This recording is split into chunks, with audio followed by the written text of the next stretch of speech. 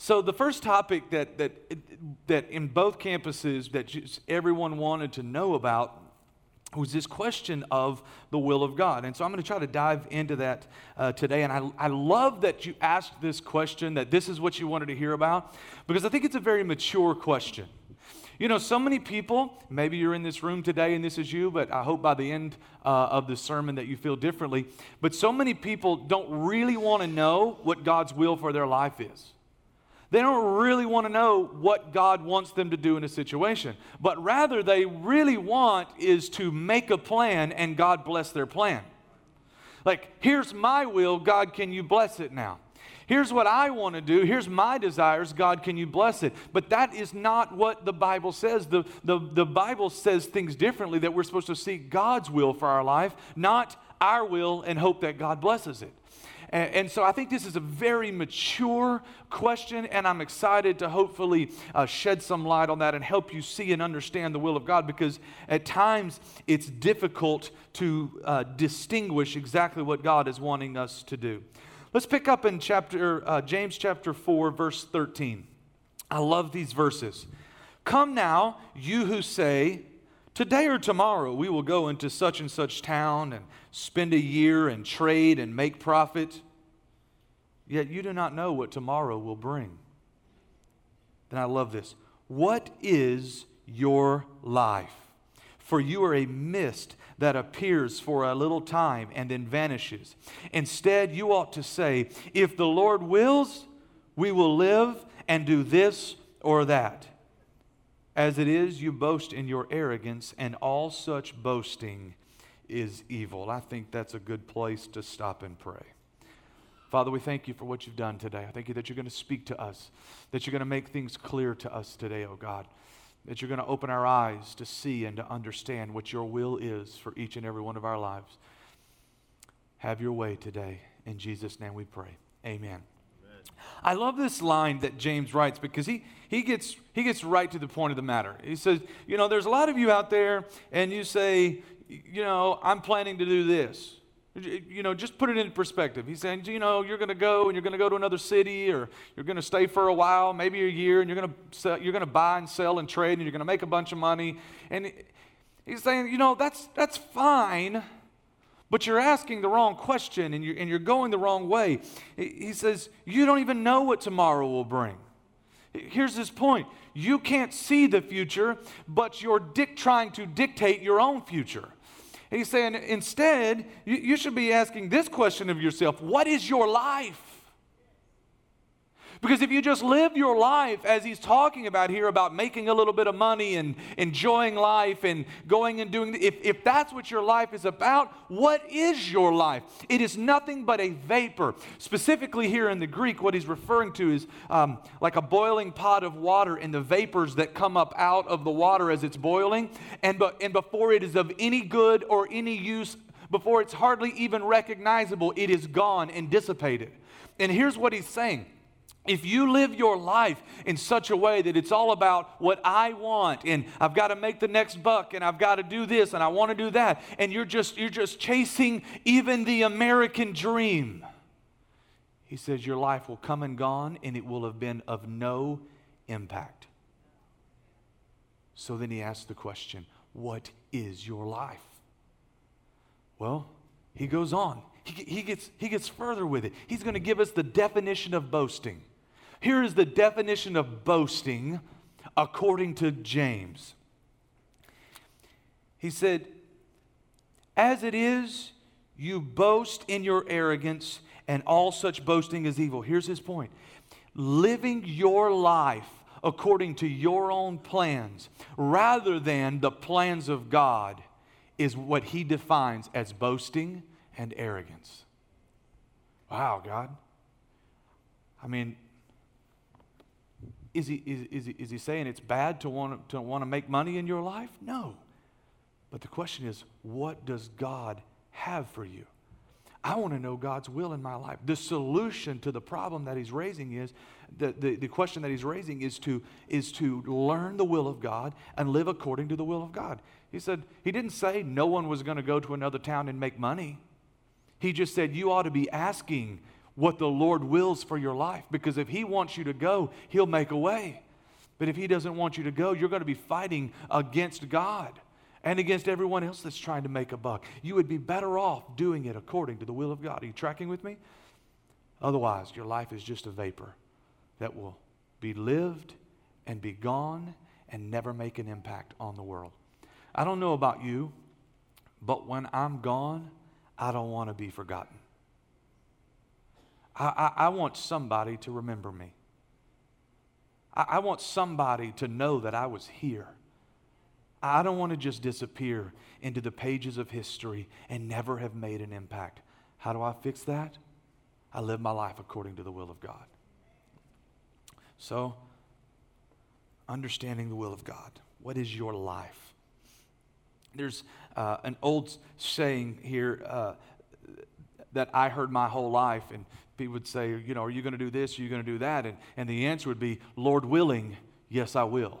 Or, Lord willing, no, I won't. And I know that's not commonplace in our language, in our talk today, but the truth is there's something powerful in that statement. If the Lord is willing, yes, I'm going to go and I'm going to do this and I'm going to do that. But if the Lord is not willing, I'm going to do something else because I want to do and live my life according to the will of God. 1 John chapter 2, verse 17 says it like this, and the world is passing away along with its desires, but whoever does the will of God abides forever. I don't want to just pass away along with the desires of the world, but I want to abide with God forever, and so I must do the will of God. Are you living life for the temporal things, the things on this earth that will pass away, the desires of this world, or are you living life according to the eternal things, the will of God? How are you living? This is the core of the questions. James said, what is your life? But knowing that will of God is not always easy. So what do? Well, I hear, and I will tell you that I have tried these, okay? I've tried these. And I hear about the fleece method. I don't know if you know what the fleece method is. And so, Lord, if you want me to do this, then when I go outside this morning, I need it to be raining, right? If you want me to pray this morning, when I wake up, I need it to be raining so I get rained out at work, and then I'll have time to pray with you. If you want me to buy this car that I can't afford, then have the salesman say to me, this is a great deal. One of my good friends is a car salesman. He's going to love it that I said that. But here's the point. The fleece method can get you in trouble.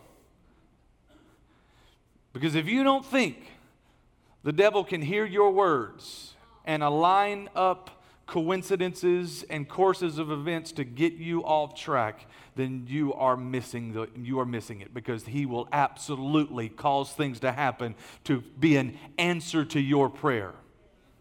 I don't recommend the fleece method. Not to say that I've never used it, but it's dangerous. Or there's this one. There's the and again, I have done this one as well. Flip open the Bible and point. Like, Lord, I need an answer. But here's the problem. You know, one guy decided he was going to try this, so he flipped it open to 1 Chronicles chapter 19, verse 4. And it said this, so Hanan seized David's ambassadors and shaved them, cut off their robes at the buttocks, and sent them back to David in shame. But he said, well, hold on a minute, I need another one. So he flipped it again to Luke 10:37 and said, Jesus said, you go and do the same. So, come on now, that's funny. I worked hard on that right there.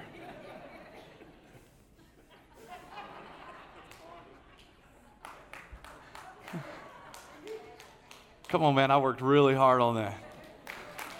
Thank you. Thank you. Here's the point. I'm not going to tell you that I've never opened my Bible and God has just spoken to me, because He has. But utilizing that as a continual method to determine the will of God in your life is dangerous, and it will steer you wrong. Not the Bible, But just taking scriptures out of context and not what God is saying to you and applying them as if this is a direction. No. You got to hear from God. There is a scripture in here for you. But you know what? It is okay. If you're struggling and you're dealing with fear, don't just flip the Bible open and go to a verse. But you know what? Do a search about scriptures that have to do with fear and go read about it.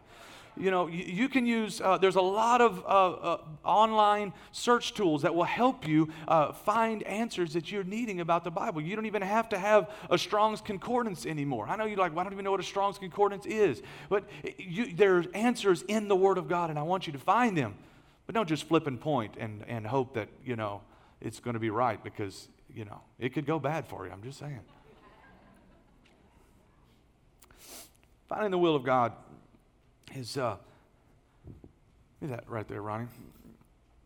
I really enjoy playing golf. I don't get to play as much as I used to, but it's a really good game and a lot of fun. And I think finding the will of God is a lot like playing golf. When you're playing golf, for those that have played and for those that haven't played, there are multiple. They cut the grass at different levels, and right in the best part of how they want you to play the course, to your best advantage to score the best, is they cut the grass really, really short. And on good courses, it's a lot like carpet at times. I've had the chance to play some beautiful courses in my life, and it's almost like hitting off carpet. And what that allows you to do, it allows you to make clean contact with the ball. So you're maximizing what the club can do, the spin. You can hit it straighter, you can hit it farther, you can hit it with more control when the grass is nice and short and tight. It also, in the fairway, they design the course to be played from the fairway. So oftentimes there are hidden greens or dog legs, which is basically a turn. And so, but the way to get there is to follow the fairway. On the outsides of the fairway is the rough. The rough is just taller grass. It's still grass. You can still play from it. It's just not recommended.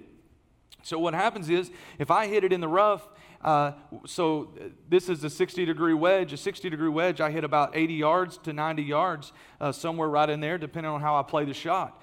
Well, that's off the fairway. But when I go into the rough and I go to hit, the grass grabs my club, doesn't allow me to make clean contact, and now I'm swinging harder than I should have to swing, but the ball's going not even as far as it should be going.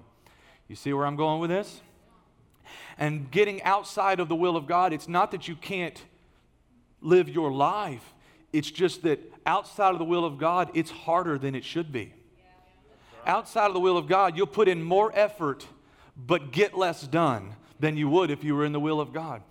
And the thing about the rough is, it's difficult because when you're in the rough, at least for me, it doesn't matter who I'm playing with, I'm trying to win, and this goal is to get it in the hole in as few shots as possible.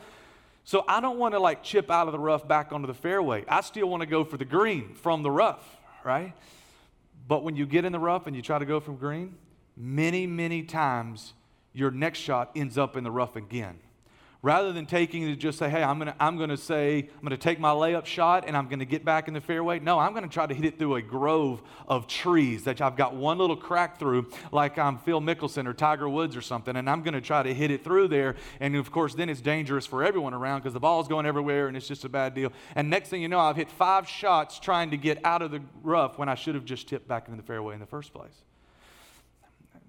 Once we get off track in our life, it's so easy to just stay off track. When if we would stop and say, Lord, I'm in the rough and I need to get back in the fairway. And even if it takes me a little extra time, even if it takes me a little extra worry or work to get back in the fairway and I don't get to move forward as fast as I thought I wanted to, God, I want to get back in your will, and then everything will be easier from there. The other thing we have on the golf course is we call them hazards. And these are really bad. There's sand traps, and there's water hazards, and there's all types of hazards. There's out of bounds. And when you go in these things, if you go in the water, if you go out of bounds, it causes you to have to take penalty strokes. And I got to tell you, there's a few times in my life where I've made decisions that put me in a hazard that it felt like I had to take a penalty stroke on my life. I was playing a few years ago. before my kids were involved in baseball and softball and stuff, I played golf a lot more. And so I played pretty regularly over at Brentwood. And so I entered a tournament over there. And man, I was winning the tournament. It was fantastic. I was playing the best golf of my life. And I got to one specific par 5. It still haunts me today. And and you kind of hit it around a corner, over a ditch, and around the corner. And there's some houses on the right here. And there's an out-of-bounds stake in the guy's yard. And I hit my first shot, and I was pretty sure it was out of bounds. So when you hit one out of bounds, you have to hit another one off the tee box. So I hit another one off the tee box. So it's like 1, 2 back to the tee box, 3, but I thought I got that one in place. So I should be lying 3, right? Well, I got over there, and here's the stick, and there are both of my balls right there. So now I have to drive all the way back to the tee box again, take another penalty stroke, and tee off again. This time, I hit it, and I'm telling you, all 3 of my balls were within 5 yards of each other, but my last one, thankfully, was this close to the stick in the inside play, and I was like, thank you, Jesus. I ended up getting a 10 on that hole, which is terrible. It was terrible, and took a long time. These older fellas that I was playing with were very perturbed at me because I kept hitting it out of the ground. They're like, just aim to the left. I'm like, no, I'm determined. I'm taking the corner, and it was bad. Got cussed a little bit.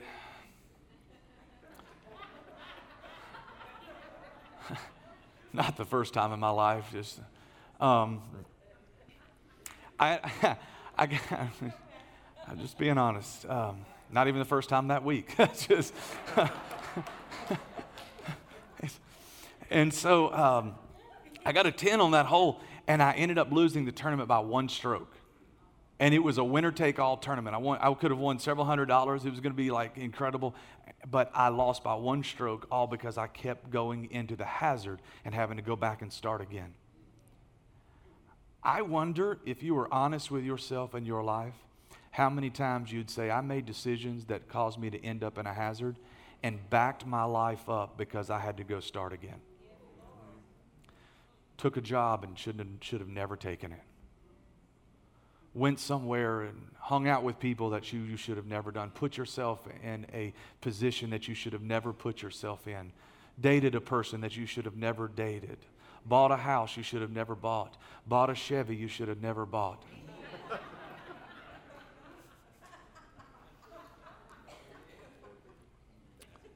But if we can get back into the fairway, life just plays easier from inside the will of God. It's just easier. So, when we're just trying to discover the will of God, there are 2 boundaries, and the will of God is between those. The one boundary is this. The one side of it is the sovereign will of God. Now, I use this in a very specific term, a little bit differently than I normally use it, but I want to show you what I mean. What I mean when I say the sovereign will of God is I'm referring to what God is doing on the earth today. If you track history, you can look through and you can see the hand of God moving as He's doing different things. And so when we're saying, God, what do you want me to do right now? One of those boundaries is what God is doing, His sovereign will in the earth today. I feel like right now one of the things that God is doing, and I get asked this question a lot, what do you see God doing in the earth today? In America, God is clearly in a church planting move. Churches are being planted faster, quicker, better, more efficiently, and more effectively in communities than they've ever been planted before. So when I say, God, what are we doing? Well, you look around at Triumph.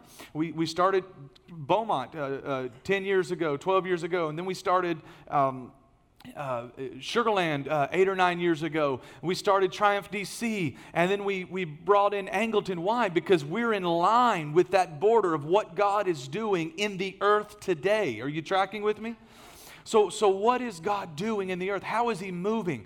How is He moving? I believe God is moving in compassion right now and not judgment. He's moving in compassion, and I don't want to go deep into that. And so when I say, how am I responding to people? I want to respond to people with compassion and not judgment, even though some of compassion is speaking the truth. You tracking with me? So when you're determining the will of God, there's this boundary that says, what is God doing sovereignly in the earth today? On the other side is the moral will of God. The moral will of God. What do I mean there? I'm referring to what God has already said in His Word. Here's the thing. There is this boundary that is the Word of God. And He will not go against it. And so if we are doing something that is outside of this boundary, I can guarantee you, you are not in the will of God because He can't go against His Word. As a matter of fact, Hebrews chapter 6 tells us that His Word is immutable, meaning it is without the ability to even change. So if you come to me and you say, God, it was God's will that I do this or that I do that, and I'm saying that's not even biblical, I'm sorry, I can't buy that you're inside the will of God while being outside the scope of what His Word says. It's the moral will of God. His Word is never changing. It's never changed, and it never will because it lacks the ability. And then in the middle, in the fairway, is the personal will of God. Here's what I mean. What God desires for my life. You know, sometimes, and I often say this to people, to determine what God wants for you or wants you to do, one of the steps in that process is to realize what God doesn't want you to do. So before we start saying yes to this or yes to that, there's a whole lot of stuff we can just say no to. There's a lot of things that I just know God doesn't want me to do. Right? I joked earlier about teaching these kids how to dance. You know as well as I do, God does not want me to be a dancer in any way. I cannot do the stanky leg. It is bad. I can't whip. I can't nay-nay. I can't do any of it. It's bad. It's bad. So I know that there are things that God does not want me to do. Right? So I know on the right, I'm not going to get outside of the sovereign will of God, what He's doing in the earth. And on the left, I'm not going to get outside of what His Word says around the moral will of God. And in the middle is this personal will of God, what He wants to do in my life. And that's where the key to living according to the will of God lands, and finding that place. And I want to dive in there, but let me just say it to you like this. The more I get to know the sovereign will of God and the moral will of God, the better I will discern the personal will of God in my life. If you can get all the other stuff out and narrow it down, the personal will of God for your life is going to become ever more clear. So, let's put it to the test. In 1 John chapter 4, verse 1, he said it like this: Beloved, do not believe every spirit, but test the spirits to see whether they are from God. You know, we can test ideas, and we can test the whims. We can test the spirit behind a thought or a plan. We can test it to see if it is the will of God. We test this. So I want to give you a couple of tests, ways that you can determine if something is the will of God or not in your life. Would you like to know these? I'm going to put them on the screen. I want you to write them down. If you don't have anything to write down on, put it on your smartphone. If you don't have a smartphone, you've got a dumb phone, get an envelope and a pen and write it down. Okay? So here it is. The first test is this. And if you don't get past this one, but there's no sense in talking about the others. Am I in right relationship with God? This is the foundation of the whole test. Am I in right relationship with God? It starts here. It's one of the reasons that we're praying for 21 days, because I believe that when we get in right relationship with God and we get in focused prayer, it drowns out the noise in our lives. And so we're getting back in right. We're getting our relationship back with God. We get in line with Him. We're getting closer to the Holy Spirit. If you're out of relationship and yet with God, and yet you're saying you've clearly heard from God, I have to say, you know what? Get back in right relationship with God and then see if that's what He's still saying. You know, if I'm close to you this morning, and if I didn't have this microphone on and we were close, I could talk to you and my words would be easily understandable. But if I didn't have this microphone on and I was trying to talk to you in the other room while everyone else was talking, you would struggle to hear me and understand me. When I first started coaching softball, My wife, who is a responder, and she said to me, Randon, why are you always screaming and yelling on the sidelines? It's like, because they deserve it. No. But I said, well, babe, you got to think about this. There's parents shouting, there's other teams shouting, there's girls screaming and clapping and cheers going on, there's cars passing by, the wind is blowing, there's a lot of stuff happening, and this girl might be 300 feet from me. I can't whisper to her and her hear me. So it's not that I'm angry with her, but there's a distance, and for my voice to cover the distance, I have to speak louder. And I wonder how many times in life we thought God was yelling at us because He was angry, but in fact, He was yelling at us because He was trying to get our attention. We were too far away. And we could hear Him better if we would close the distance, if we would get closer to God, if we would get in right relationships. Suddenly, you would be able to hear better than you can when God is on the other side of the room from you. The Bible says time and time and again, and I've heard it my whole life, that God often speaks in a still, small voice, and He speaks in a whisper, and He doesn't come with a megaphone in our life. And so we've got to get close to Him so we can hear. Are you in right relationship with God? Here's what the Bible says on the subject. Romans chapter 12, verse 2. Don't copy the behavior and customs of this world, but let God transform you into a new person by changing the way you think. Then you will learn to know God's will for you, which is good, pleasing, and perfect. If you're out living in the ways of the world and you're far from God, you're not going to learn God's will. We've got to get closer. Notice that little word, then you will learn to know God's will for you. And when you learn God's will for you, it's good, it's pleasing, and it's perfect. Don't get caught up in the whims and feelings of our culture, but get close to God, then you'll learn. Number two, what does the Bible say? And we talked about this just a few moments ago, but what does the Bible say? Am I considering something that is outside of God's Word? Am I considering something that is outside of God's Word? If you feel like it is the will of God for you to go down and rob the Shell station on the corner, the Bible says thou shalt not steal. That's outside of the Word of God. Don't even consider it. It's not God. Now, things get more complicated than that, though. So go to the Word, find out what the Word says on the subject, and don't try to change God's Word to fit a cultural philosophy. Number three, what would Jesus do? When I was a teenager, this statement was huge.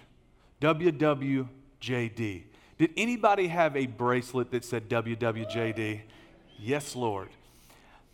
But the truth is, this is a great way to live your life, asking, what would Jesus do? If Jesus wouldn't do it, I probably shouldn't do it.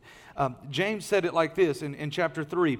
But if you harbor bitter envy and selfish ambition in your hearts, do not boast about it or deny the truth.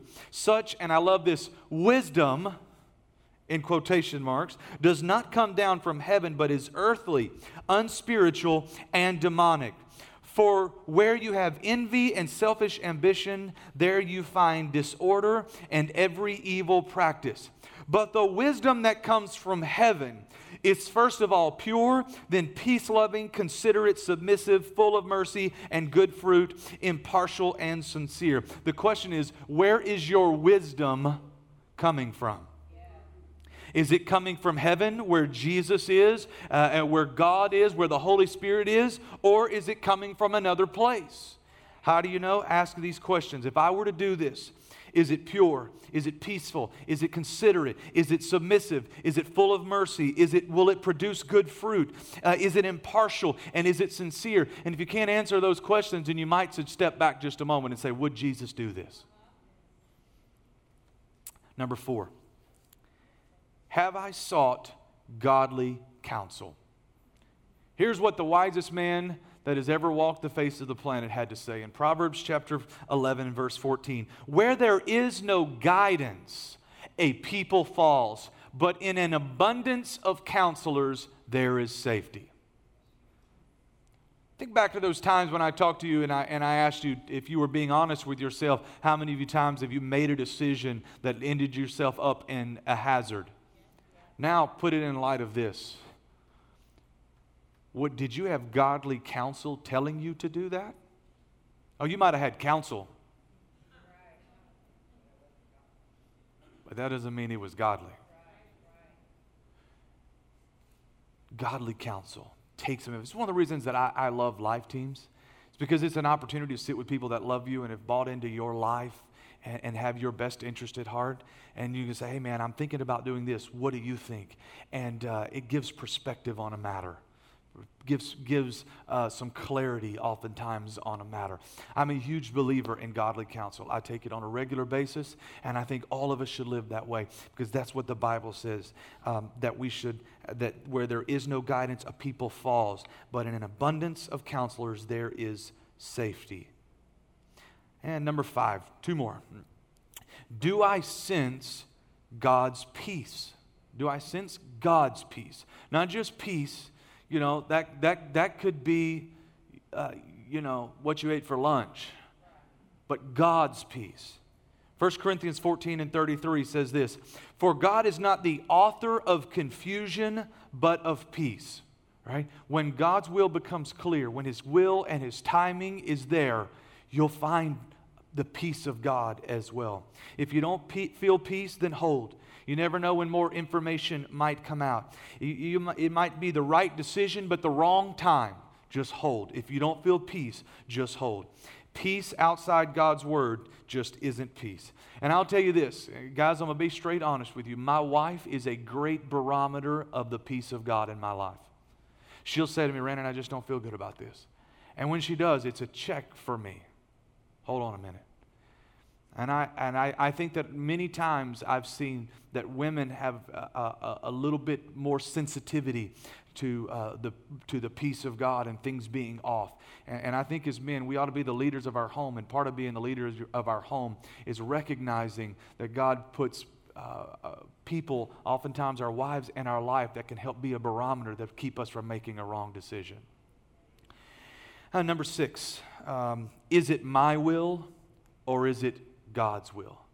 Is it my will or is it God's will? Matthew 26, verse 39, and you've heard this scripture many times before, I'm sure. And going a little further, this is Jesus. He fell down on his face and he prayed, saying, my Father, if it be possible, let this cup pass from me.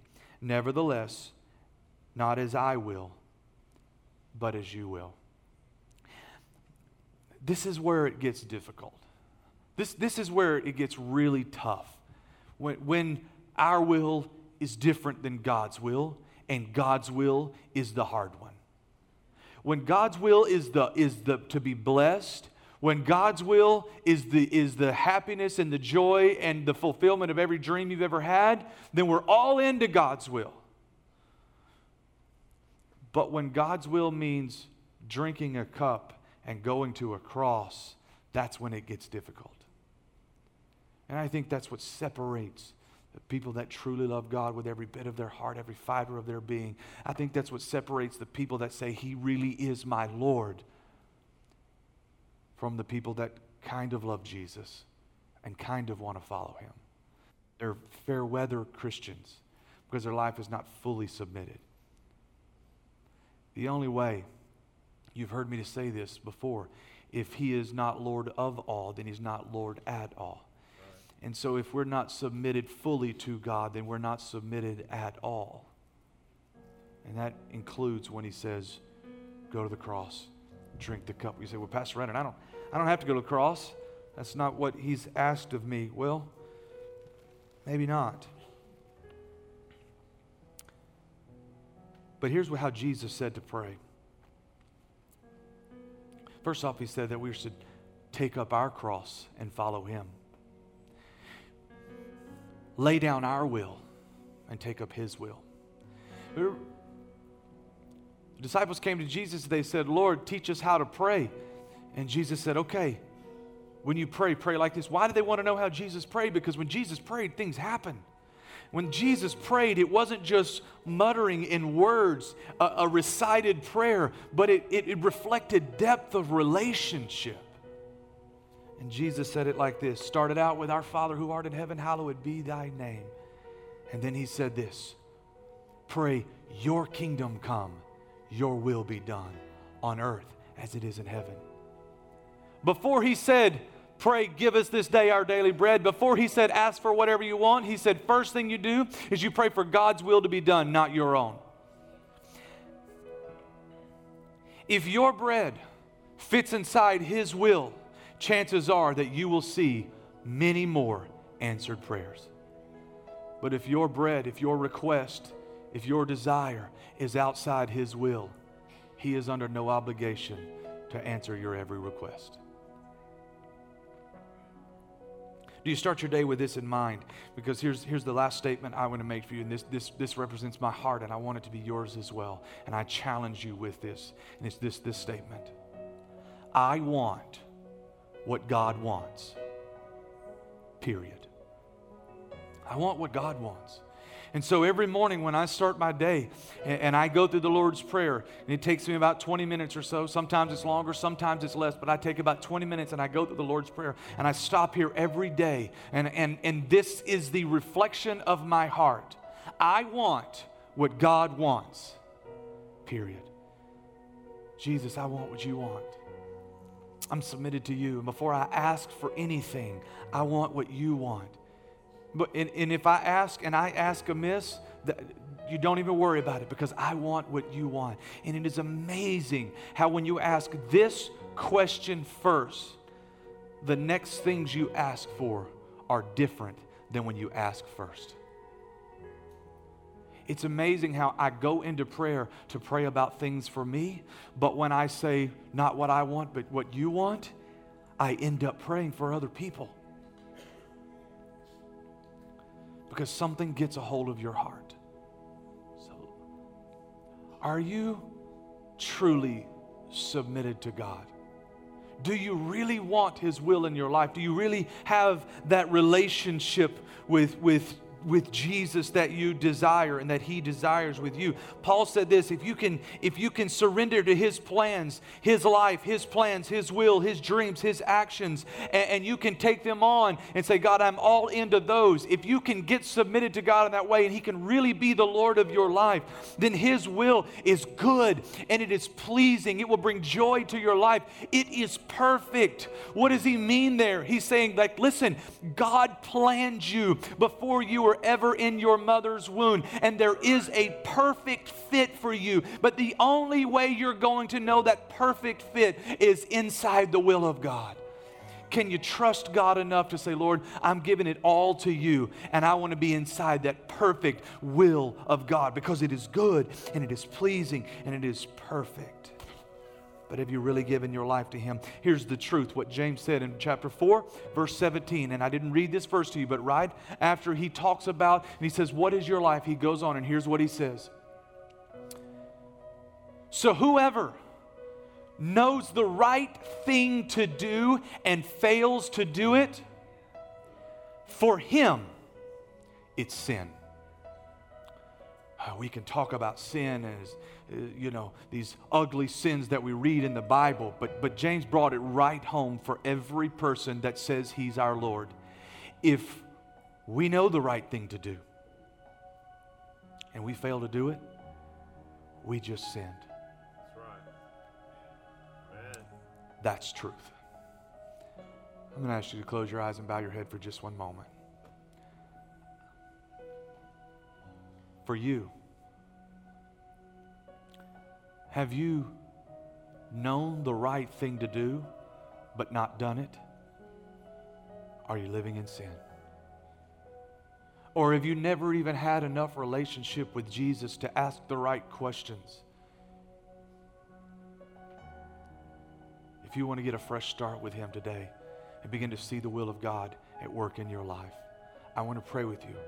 And I want to pray a simple prayer with you that gives us a fresh start, that gets us back into right relationship. When you leave this place, you can pray his will and he'll answer you. He'll be close to you. If you want to pray that prayer with me, if you're in here, if you're watching at home, would you just slip up your hand really quickly? There's hands going up all over the room right now. All right. All right, you can put your hands down now. I'm going to ask all of you to repeat this simple prayer after me. Dear Heavenly Father, thank you for loving me. I want to give my life to you today. My plans, my will, my ideas, my desires, I'm submitting it to you today. My life belongs to you. Forgive me for not doing the right thing. Draw me close again. Be my Lord and Savior. In Jesus' name we pray. Amen.